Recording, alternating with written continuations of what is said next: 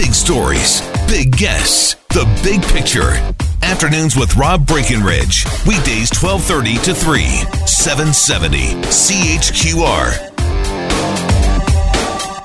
Okay, so story this week from Global News. For example, refugee advocates are crying foul over proposed Liberal government changes to immigration laws that aim to keep would-be asylum seekers from entering Canada at unofficial border crossings. The Liberals are proposing to prevent asylum seekers from making a refugee claim in Canada if they have made a similar claim in certain other countries, including the United States. Now, if you had been out of the country or in a coma for a couple of years, and you saw that story, and the Liberals are proposing some somewhat sensible changes. Some groups aren't happy, but okay, that seems reasonable. But what that overlooks, of course, is everything that's been happening over the past couple of years. So for the Liberals to have spent months and months and months demonizing people, including our next guest, who've been calling for basically that, and then to turn around and adopt it as policy, I mean, it's pretty disingenuous. What's also a little disingenuous, by the way, is to slip these changes in the 392-page omnibus budget bill. I mean, even if these changes make sense, let's have a discussion and a debate. Put this forward as separate legislation. So it's all really strange to me that it's a very sudden and dramatic about-face, and yet they're going about it in a really kind of sneaky way. Let's see if our guest can make any more sense of it. As I say, she's been on the receiving end of a lot of that demonization over the last year or two. Michelle Rempel is the Conservative MP for Calgary Nose Hill, is the party's immigration critic. Michelle, appreciate you making some time for us here. Thanks for having me. Okay, so help us understand what's going on here. Well, you've laid it out pretty well, but the key thing that I want to point out for anyone listening is that nothing has actually changed outside of like a giant mess being created. So, I'm going to be very honest with you. This just feels, I guess I have to put this in the context of the mess that has been Ottawa over the last 2 months in the middle of the SNC-Lavalin scandal. Like it doesn't feel like there's any adults running the Prime Minister's office. And the Budget Implementation Act that you're talking about, where this little piece of legislation, big piece of legislation was snuck in, kind of reflects that. So you have to understand that's what's happening. The change itself hardly affects any people. So when you're looking at the broader concept of saying, like, okay, we need to maintain a strong and compassionate asylum system in Canada. We want to help the world's most vulnerable. But what's happening at Roxham Road, people entering illegally from the U.S. and claiming asylum in Canada after having been in upstate New York, that needs to change. Nothing that the Liberals have done is actually going to stop that problem from happening. And further, they're still spending hundreds of millions of dollars on the people that have already entered. So to me, like, I've kind of just hung back on this a little bit and watched this implode because, like, I don't think they've got their act together. And I think it's important for, others that are looking at the situation to come up with a response that is pragmatic, that's compassionate, and is not the mess that we're seeing right now. I totally agree with you. I think having this be in this giant omnibus bill, I actually agree with the New Democratic Party on this. My colleague Jenny Kwan, she put a notice of motion at our committee saying that she wants it to be parsed out. Yeah. I think that's a great idea to have it study, and it's just a mess. I can't even believe it. Well, I don't blame you. I don't know what to make of it either. I mean, just the fact that they're going in a different direction on this, Michelle. Is it political? Do they realize that, for all their rhetoric, they haven't erased this as a concern amongst Canadians? Canadians have legitimate concerns about this, and this is their way of at least trying to make one less problematic issue, because Lord knows they've got a whole lot of problematic issues at the moment. Well, I've taken a couple of days to sort of digest this, and I think, and you're actually the first media that I've done on it.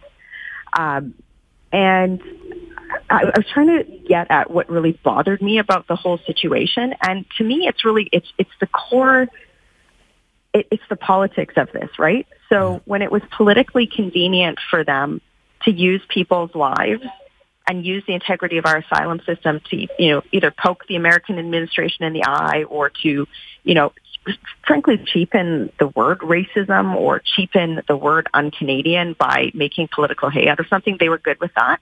But the minute that the political winds changed, they all of a sudden changed tones. And to me, and I have no plan. Like, there's still no plan there. So to me, it's like this, like, everything else aside, the crass politics of this is really what needs to be considered. Because, you know, Mr. #Welcome to Canada has really used people's lives and our asylum system for political gain. And he's acknowledged that with these changes, right? Like, he's like, I guess we better look at something. But it doesn't solve the problem. It has been widely panned by both the left and the right. And, you know, to me, that's the problem, is like, instead of focusing on policy, I've been out here for 2 years with solid policy responses to this. Like, hey, why don't we do this? Yeah. Why don't we go to the Americans? No response. Nope, you're racist. No, you're un-Canadian. We could have fixed this a long time ago. There would have been a lot less people affected by this, a lot less tax dollars spent. And it's just craft politics. And I don't even know how to respond. And I'm not usually at a loss for words. No, you're not. Speaking of words, here's some words from Bill Blair, which I don't know. I mean, to me, it kind of sounds like maybe this could have come out of your mouth. He says there's a right way to come to the country to seek asylum and or to seek to immigrate to this country. We're trying to encourage people to use the appropriate channels and to disincentivize people from doing it improperly.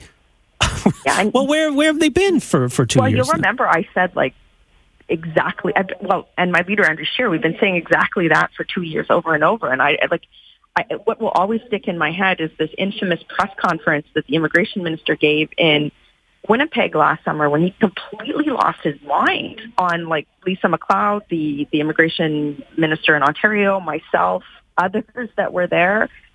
You know, the un-Canadian, the fish shaking, right? Like, oh, the racism. And, you know, what I said last summer, I stand by, in that in Canada, immigration has to not be about if, but how. It has to be measured. We have to put in place policy that works, that helps the world's most vulnerable. And to me, in all of this, you know, Justin Trudeau will stand up in the House of Commons and give this, you know, these just complete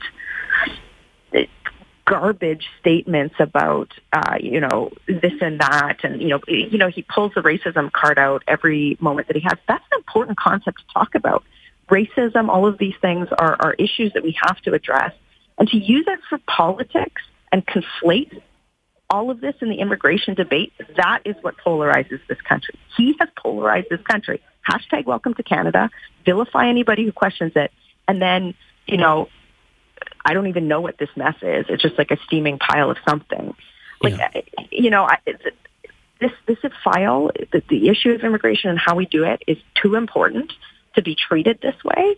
And to me, this just underscores how unfit on so many files, but especially this man is, to put forward any sort of policy on immigration in our country. And that's very disappointing. Just imagine 2 years ago, if instead of tweeting #Welcome to Canada, Justin Trudeau had tweeted those, or more or less those words from Bill Blair, that they had brought these changes forward as a separate piece of legislation, that a committee would have the opportunity to go through and examine what might work, what might not. If we had taken this approach 2 years ago, how much but further along? That, right? Well, it is, but how much further along would we be today? You get about a quarter of the issue. The bigger thing is that 2 years ago, Justin Trudeau was very au courant to, you know, get on Vogue magazine covers by poking the American administration in the eye. You know, you and I could have a 4-hour conversation on American politics. Park that for a second and look at our own interests. Mm-hmm. There was no benefit to anybody, especially the people that are coming across the border, to poke the American administration in the eye with that tweet. And that is exactly what it was designed to do. And then you sort of watch and I'm getting to the point here, but you watch, you know, Chrystia Freeland the foreign affairs minister, sit on a stage where they're comparing the American president to, like, the Syrian dictator.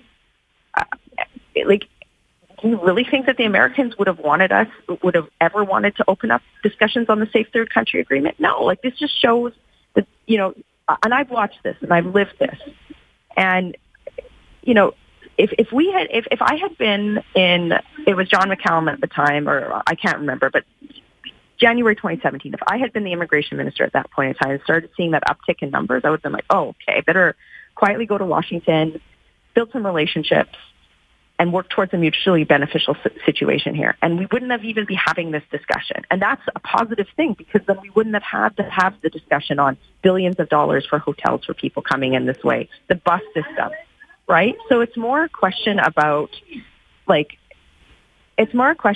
how we proceed rather than, in the future, rather than, looking at somebody who has no judgment whatsoever. This is just such a failure. And what he doesn't understand is that this can't just be fixed by sneaking something in. This is the same way that he put the deferred prosecution agreement in for SNC Lavalin. It's the same thing, right? Enough. It's been 4 years. Enough. We have a better plan. I'm confident my party has a better plan. And even looking across the spectrum, the one positive thing out of this steaming pile that he's put forward is that the political spectrum in Canada has been finally focused and united on how do we get the policy right? What's the right policy, right? And what's been removed from that calculation is Trudeau and his rhetoric, right? Yeah. So, this is, I'm kind of just stepping back from this. I'm going to do we're doing a full review right now of the legislation. It's hundreds of pages. I'm going to try and get it separated out and look at it. My preliminary analysis says this isn't going to solve the problem.